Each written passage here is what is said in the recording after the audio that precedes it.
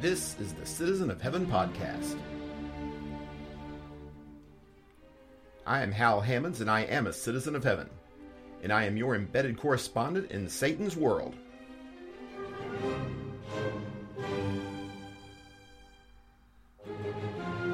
I bring you this message of hope today from Pensacola, Florida. This is report number 3, dated April 23rd in the year of our Lord 2019.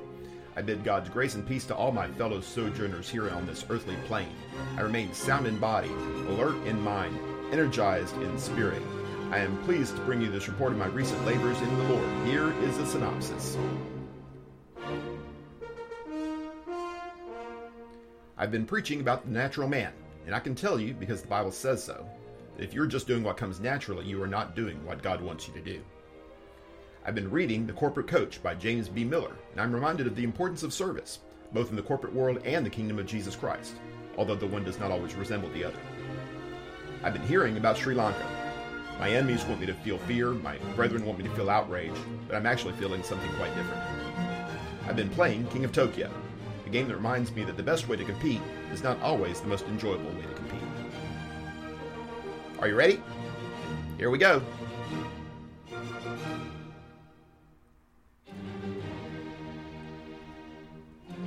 This is what I've been preaching. When my alarm goes off at 6 o'clock in the morning, the natural thing for me to do is hit the snooze button. Or if I'm feeling particularly unmotivated on that morning, just to reset the alarm entirely and stay in bed. That's natural for me. And sometimes I give in to that, depending on the circumstances, depending on my motivation, depending on how busy the night before was or how busy the day before me is. But just because it feels natural to give myself a break, just because it feels natural to wait before engaging in the world and my duties in the world, doesn't mean that that is what I need to be doing. And this battle with the natural man is a predominant theme in the New Testament, especially in the writings of the Apostle Paul. The natural man is the problem. It is not the status quo. It is not certainly what needs to be the case, what must be the case. And this is a vital point in the modern day because more and more we're seeing people, including Christians, claiming that their service to God is governed in large measure, not just in little bits and pieces, but in large measure, if not entirely, by what they feel, by what comes naturally to them. And the Apostle Paul is quite clear about this. 1 Corinthians chapter 2 is the go-to passage with regard to that.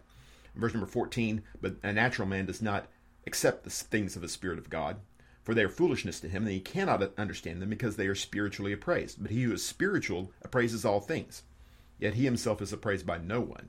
For who has known the mind of man that he will instruct him? But we have the mind of the Lord, rather, that he will instruct him. But we have the mind of Christ. What he's doing is setting up a contrast between the natural man and the spiritual man. And the spiritual man is the one who is given over to the things of God, the one who has accepted God's ways instead of his own ways. The natural man is not ideal. The natural man is just natural. And from a Christian perspective, the natural man is not something to be accepted. It's not something to be embraced. The natural man is the one that we overcome, so that we can become the kind of person that God wants us to be. It is part of the problem. It is not the de facto reality. It is not the ideal. It is what we have to overcome. We have to do better than natural. We have to do what Jesus has asked us to do. Accepting direction from God, accepting guidance from God, accepting wisdom from God is not natural. And it's certainly not natural when it goes against what we want to do, what we're inclined to believe, our preconceived notions, our tendencies, our habits. But under normal circumstances, we accept that natural is unacceptable, that natural needs to be overcome. No athlete pursues excellence by doing what comes naturally to him. No scholar pursues excellence by doing what is natural to him. No professional pursues excellence by doing what is natural to him. There may be some people who are inclined more than others towards certain activities, especially with regard to physical things. Usain Bolt is more naturally inclined to sprinting than I am. Michael Phelps is more naturally inclined to swimming than I am. Things of that nature. Yes, there is a sense in which our nature may encourage certain behavior or discourage certain other behavior. But even these people at the very top end of the blessed spectrum have to pursue excellence. They do not accept what is natural and leave it at that. They work hard to get to where they want to be because they know they will not get there unless they work hard. Now, we can say it's easier for them, and maybe it is easier for them, but who cares? What difference does that make? What we need to do is overcome our nature and become a different sort of nature, accepting the nature of Jesus Christ. Now, you may feel like you have certain obstacles in front of you that other people do not have. And I'll almost guarantee you that if you think that's the case, it probably is the case. You may have certain obstacles thrown in front of you. You may have more challenges in certain areas than certain other areas. Behavioral problems, moral problems, whatever it happens to be. Maybe your upbringing was bad. Maybe you don't have the breadth of spiritual experience that somebody else might have. It's not natural for you to read your Bible and do what it says. But I guarantee you, there is not a person on the planet for which this comes naturally. God is no respecter of persons. Every single one of us is compelled to overcome our nature. And every single one of us is going to have to do exactly that. Your nature will not lead you to heaven. Jesus Christ will lead you to heaven. That's it. You cannot get there by following your gut, by letting your uneducated, unspiritual conscience be your guide. The only way you can get there is by accepting God's rules for your life. Galatians 5 verse 24 tells us that we have, as Christians, crucified the flesh with its passions. That's what we need to do. We need to kill the natural man so that we can embrace Jesus Christ. Anyway, that's what I've been preaching.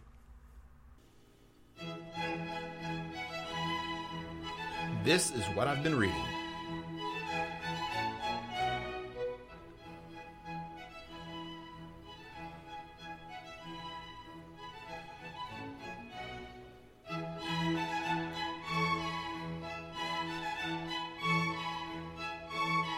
Many years ago, I spent some time in sales and in sales management. And one of my supervisors at one point put me in touch with The Corporate Coach by James Miller, who was at the time, and he wrote the book in 1993. It was sometime after 1993, obviously. But he was the president of a company in Dallas, Miller Business Systems. And he wrote this book to explain his philosophy on business and particularly the emphasis that his company was placing on service. And I'd never throw away books. And so I kept, hold of it and put it in my library and forgot about it. And this year I'm trying to do more reading and diversify my reading subjects. And I dug out The Corporate Coach and looked at it again from a fresh perspective. Not as someone who is trying to train a business team in a corporate world, but rather as someone who's trying to preach the gospel of Jesus Christ. And I noticed that as much as I've been emphasizing the concept of service in my preaching and in my life as a Christian in general, that the same principle also applies, or at least Mr. Miller applied it in the corporate world. And he was convinced, and I like to think that he's right, that emphasizing service, emphasizing prioritizing other people instead of just your own self or your own bottom line and your own short-term interests, that this would enhance the experience for everybody, that it's better for you in the short term and in the long term to emphasize service. And I think that's a great lesson. I think that's an important point. It's worth mentioning here, and I hasten to mention, that the concept of service in the corporate world is very different in some aspects to the concept of service in the body of Jesus Christ.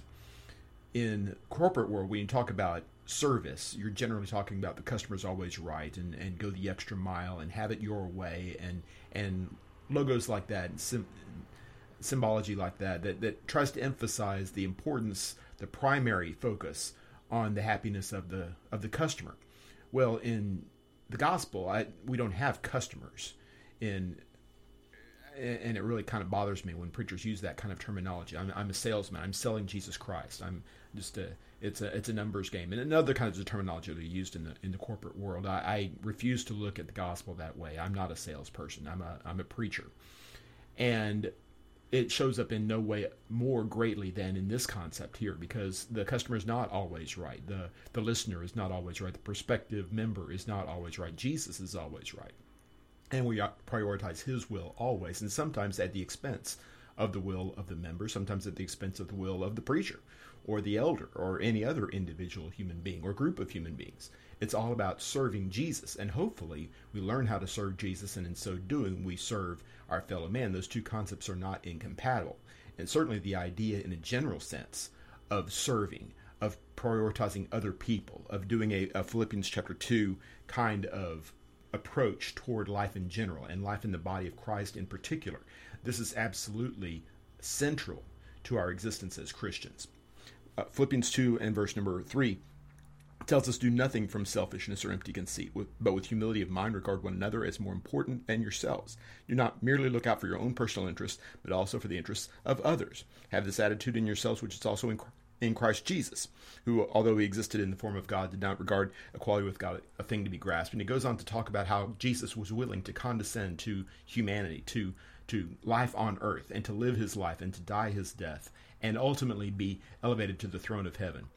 And this willingness, this eagerness to embrace the welfare of others absolutely characterized Jesus, the one who was gentle and lowly in heart. That's who he was. He was ultimately the servant, the one who did not come to be served, but to serve and give his life a ransom for many. Matthew 20, verse 25 tells us that. It's a tremendous blessing for us to be able to learn at his feet, to learn how to serve other people, and to emphasize how uncomfortable that makes us sometimes. The idea of thinking about other people before ourselves, that's not our instinct. That's not our nature. It's not our automatic inclination. We want to prioritize our own will, and Jesus teaches us not to do that. He teaches us to be uncomfortable. He teaches us to get outside of our comfort zone, to not simply go the way that we were inclined to go already, but rather to think about other people, thinking big picture, thinking about the grand scheme of things, not our agenda or even this group's agenda, but rather Jesus' agenda, the overall agenda that's laid out for us as the body of Christ. And when we talk about being the body of Christ, that's an important image. We stand in his place. We stand for him. We represent him to the world. And it's only reasonable and inevitable, in fact, that we have to prioritize his will and his agenda for ourselves. That means that, yes, we have different roles in the kingdom. Ephesians chapter 4, verse 11 and following talks about that. Different people are given different roles, but we all have the same role. The role of the equipping of the saints for the body, equipping the body of the saints for the work of service. That's what we do. That's who we are. Our interaction with one another is to emphasize not only our service to others, but also equipping them to learn how to serve others as well. It is a long-term plan. It is an objective for us that we learn how to do. It's central to our core. If we never learn how to serve, if we never learn how to serve Jesus, we never learn how to serve our brethren, we'll never understand what it was to be Jesus. We show a lack of appreciation for who Jesus was and what he was all about. We owe it to him, we owe it to one another, we owe it to the body, and we owe it to the gospel to do better than that. Service. It's a calling, it's a way of life. It is a blessing to us, to others, to the body. Anyway, that's what I've been reading.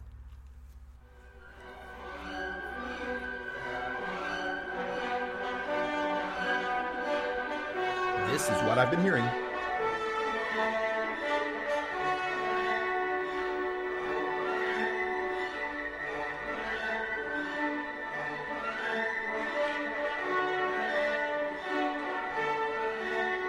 There is a statue in Sri Lanka today. A statue that claims to be of Jesus Christ. I find that ironic. The statue is more Caucasian than I am. And the idea of a statue like that at all, and certainly a statue like that in a place like Sri Lanka, seems inappropriate, to put it mildly, but nevertheless, there's a statue. And it is in one of the church buildings that was bombed on Easter Sunday by terrorist groups. Many of the churches were. A great deal of carnage, a great deal of loss of life. The statue is peppered with scars, dents, chips from shrapnel. It's splattered with human blood. It is an offensive sight. It is ugliness in every sense of the word. And I'm sure that as we view this image, and maybe you've seen it too, online, as we look at it, our enemies, those who would try to bring such destruction, such ugliness into our world, I'm sure that they see this as a tremendous victory. I'm sure that they see this as evidence that they can, in fact, bring down the cause of Jesus Christ, that they can win this tremendous victory and inflict this horrible, ugly defeat on the people of God. And I have absolutely no doubt that many of my brethren, many Christians today, look at this image and they are outraged. And they are calling one another to arms, literally or figuratively, saying that we are to rise up against the evils of the world, that we are to recognize the enemy and recognize his tactics and oppose him in every aspect that we possibly can. And there's certainly truth to both of those points. I'm sure that the terrorists are claiming victory, and I'm sure that our brethren are vindicated and just in looking for some kind of retribution, looking for some kind of justice in the world. But I have to tell you, when I look at this image, when I look at terrorism at large, and particularly terrorism that is pointed toward the people of God, those who name the name of Jesus Christ, I don't feel fear. And I don't feel outrage. I feel hope. I feel pride. I feel peace, as odd as that may seem. Because I remember that there was a day, almost 2,000 years ago, when Jesus was standing before his people, before his disciples, and he was scarred, and he was battered by the forces of evil. And he was standing before them, alive and well, and every bit the King of Kings and Lord of Lords that he claimed to be before. A few hours before that, he had been on a cross. He had died. He had experienced physical death in every sense of the word. He had been placed in Joseph of Arimathea's tomb and left there and abandoned there. His followers thought that was the end of the world. They thought that that was the end of the story, that there was the end of the movement, that was the end of Jesus. He had warned them that this would happen. He had told them what he would do in response to it, and I suppose they didn't listen or didn't believe. And then after it happened, they still didn't believe. Thomas particularly is mentioned in John chapter 20 as having disbelieved, and I think he gets a bad rap. The rest of the apostles try to explain to him about the risen Lord. He doesn't believe. Well, when the ladies of the cross, the ladies of the tomb, explained to the other disciples what had happened, they didn't believe them either. So seeing is very much believing, I suppose, in this case. And when Jesus offered his hands and his side to Thomas and said, "Do not be unbelieving, but believe," Thomas believed. And he called him my Lord and my God. And John records in John 20, verse 29, that Jesus said to him, "Because you have seen me, have you believed? Blessed are they who did not see, and yet believed." That's you and me. That is Christians of the 21st century, as well as our brethren from times past, and brethren who will come after we're long gone. Those who never had opportunity to see the risen Lord, and yet have been moved to believe, as John goes on to say in the next couple of verses here. by reading these words that John wrote, that Matthew, Mark, and Luke wrote. By reading the gospel of Jesus Christ, we can come to a knowledge, we can come to a faith, we can come to a confidence that the difficulties, the hardships, the terror that is wrought upon us and upon our Savior will eventually be for nothing, just as the work of Pilate and Caiaphas and the rest of his enemies in the first century wound up not just going for nothing, but going to accomplish God's ultimate purposes. We don't always see that in the short term. In fact, oftentimes we don't see it. But we believe. We have confidence. And that means that we can have peace in times of difficulty. We can have joy in times of sorrow. Because we know it's not about what happened on one particular day in one particular country. Or even what happened in one particular lifetime. Unless we're talking about Jesus' lifetime. Because that's what really matters. Our Lord lives. And because of that, we have hope. We have peace. We have joy. Anyway, that's what I've been hearing. If you want to stop listening at this point and go your way, I hope you found the message instructive, inspiring, and most of all, faithful to God's Word. Please don't forget to like, rate, share, subscribe, and follow. But if you stick around for a few more minutes, I would like to share with you a way to amuse yourself in a wholesome manner while waiting here in Satan's world, and perhaps pick up a spiritual point or two in the process. This is what I've been playing.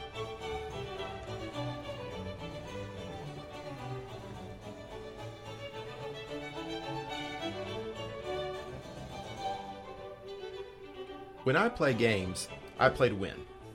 I don't apologize for that. In my mind, the joy of playing a game is derived almost directly from the effort to try to win. That's why I play a game. If I didn't care about winning, I wouldn't play games. I would engage in pastimes, and I have a lot of pastimes. There are a lot of things that I do to pass the time that are not competitive, that do not pit me against somebody else. That's perfectly fine. If you don't like playing games, if you don't like trying to win, that's okay. No moral judgments here. That's perfectly okay. But to my mind, it defeats the purpose of playing when you're not trying to win. You try to be a good sport about it, of course. You try to be a good loser. I certainly have enough practice losing, playing with my family. I ought to be a good loser by now. I've got my lumps in over the years. But the idea of simply participating without trying to win confuses me. I don't get that. Even if I see it in other people, if I'm playing with somebody who is not trying to win, it annoys me. It genuinely annoys me. I would rather be beaten than play with somebody who doesn't care one way or the other. Playing the game is all about trying to win. It strikes me. And that brings me to a discussion about King of Tokyo, which is one of the modern classics. If I'm asked to recommend a game for a family, oftentimes King of Tokyo is right up at the top, especially if the family has children, 8, 10, 12 years old, maybe a little bit older. Not that grown-ups don't like it too. It's a great game. It's a lot of fun.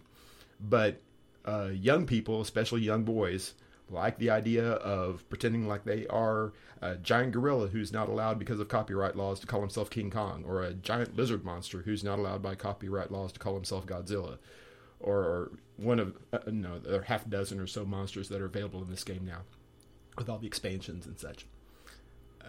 Being a monster and beating on other monsters is cool, and that's the way the game works. You have a hand of dice, and you roll them kind of like Yahtzee. You roll the dice, and you keep some of them, and you roll the dice again, and you keep some more, and then you roll the dice, and then you have what you have. And you use the dice that you have to either attack the other monster, or the other monsters, or to heal yourself from the attack that they've been inflicting upon you. And then the dice pass around, you go around the table like that. And the last monster standing wins. It's very simple, very basic, and a lot of fun, really. But King of Tokyo is unusual in that there are a couple of different winning conditions. It's not just a matter of being the last monster standing. You can also win by accumulating points. While the others are beating up on each other, you can, instead of taking hits at the monster or healing from your hits, you can just mind your own business. You can just play your own game and just pile up points instead. And if you get 20 points while you are still alive, you win the game. And it doesn't matter how strong or how weak you are, or how strong or weak anybody else is. You get to 20 points, you're alive, you win the game. That's all there is to it. And I have found an interesting consensus in my limited experience, listening to people who play this game a lot, especially at higher player counts, like 4 or more. And it strikes me that everybody pretty much agrees that the fun way to play King of Tokyo is with the monster strike strategy, beating up on people, King of the Hill. That's the way to do it. And the smart way is to play for points. And quite frankly, that annoys me a little bit because it pits my joy of playing the game against my joy of winning the game. Those two things are not usually in conflict with one another. And they are oftentimes in King of Tokyo. Your loyalties are divided, as it were. It reminds me a little bit of the competition that we have as Christians. And the Apostle Paul especially is fond of sports metaphors. He loves running. He loves boxing. We see these images given to us a lot. First Corinthians chapter 9 uses both of these things to describe what our competition is like in the Lord. He says, do you not know, verse 24, that all those who run in a race all run, but only one receives a prize? Run in such a way that you may win. Everyone who competes in the games exercises self-control in all things. They then do it to receive a perishable wreath, but we an imperishable. Therefore I run in such a way as not without aim. I box in such a way as not beating the air, but I discipline my body and make it my slave, so that after I have preached to others, I myself will not be disqualified. What Paul is saying here is that it's not enough just to compete. You have to compete properly. You have to compete with a vision toward victory, toward the finish line, toward the objective in mind. It's not just a matter of throwing your hat in the ring and having a good time about it. The image of shadow boxing that he uses here may be a little bit confusing to my generation and subsequent generations who have never put on boxing gloves. But the idea is very similar, actually, to the boxing games that they're playing on the PlayStations or Xboxes or whatever other gaming system they have these days, where you pretend like you're boxing. There's no actual opponent. There's no actual fisticuffs. You're just kind of putting up a fight, as it were. Nobody gets hurt. Nobody gets injured. And nobody becomes a good boxer in this way. That's just the way that it is. If you are going to excel, if you are going to succeed in these sporting events, you have to get bloody. You have to get dirty. You have to work hard. You have to exert yourself. The course that he charts out for you is not going to be the course necessarily that you would chart for yourself.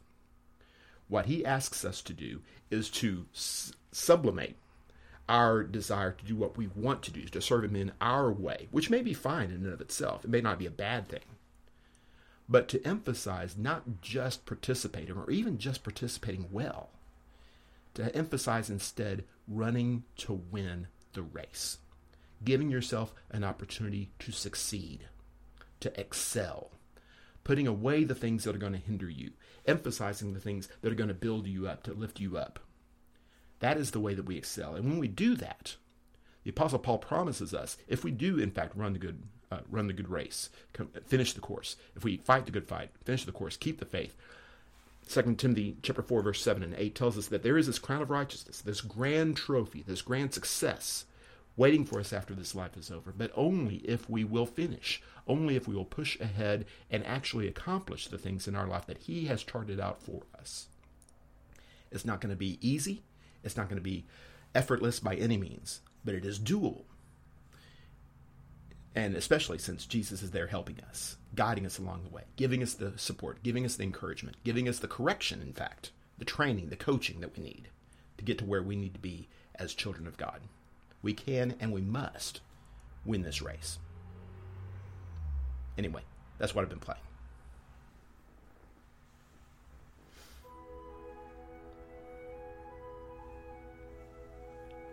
Thank you for listening to the Citizen of Heaven podcast. If you have profited from your time here, I have a few requests of you. Please pray for me and for this work. We need more citizens of heaven, and our prayer is that we be part of achieving that objective. Please subscribe to this podcast and give us a good rating on iTunes and other sites that allow you to do such things, and spread the word to your friends. Please follow my work through my website, www.halhammonds.com. There you'll find links to articles, videos, and books of mine. Seek me out on social media. You can find me on Instagram, YouTube, and especially Facebook. Look for me and for my pages, The Final Word, The Preacher, 20 Pages a Week, and Citizen of Heaven podcast. Until next time, be strong and courageous, fight the good fight of faith, and do all things in the name of the Lord Jesus. This is Hal Hammons, the Citizen of Heaven, signing off.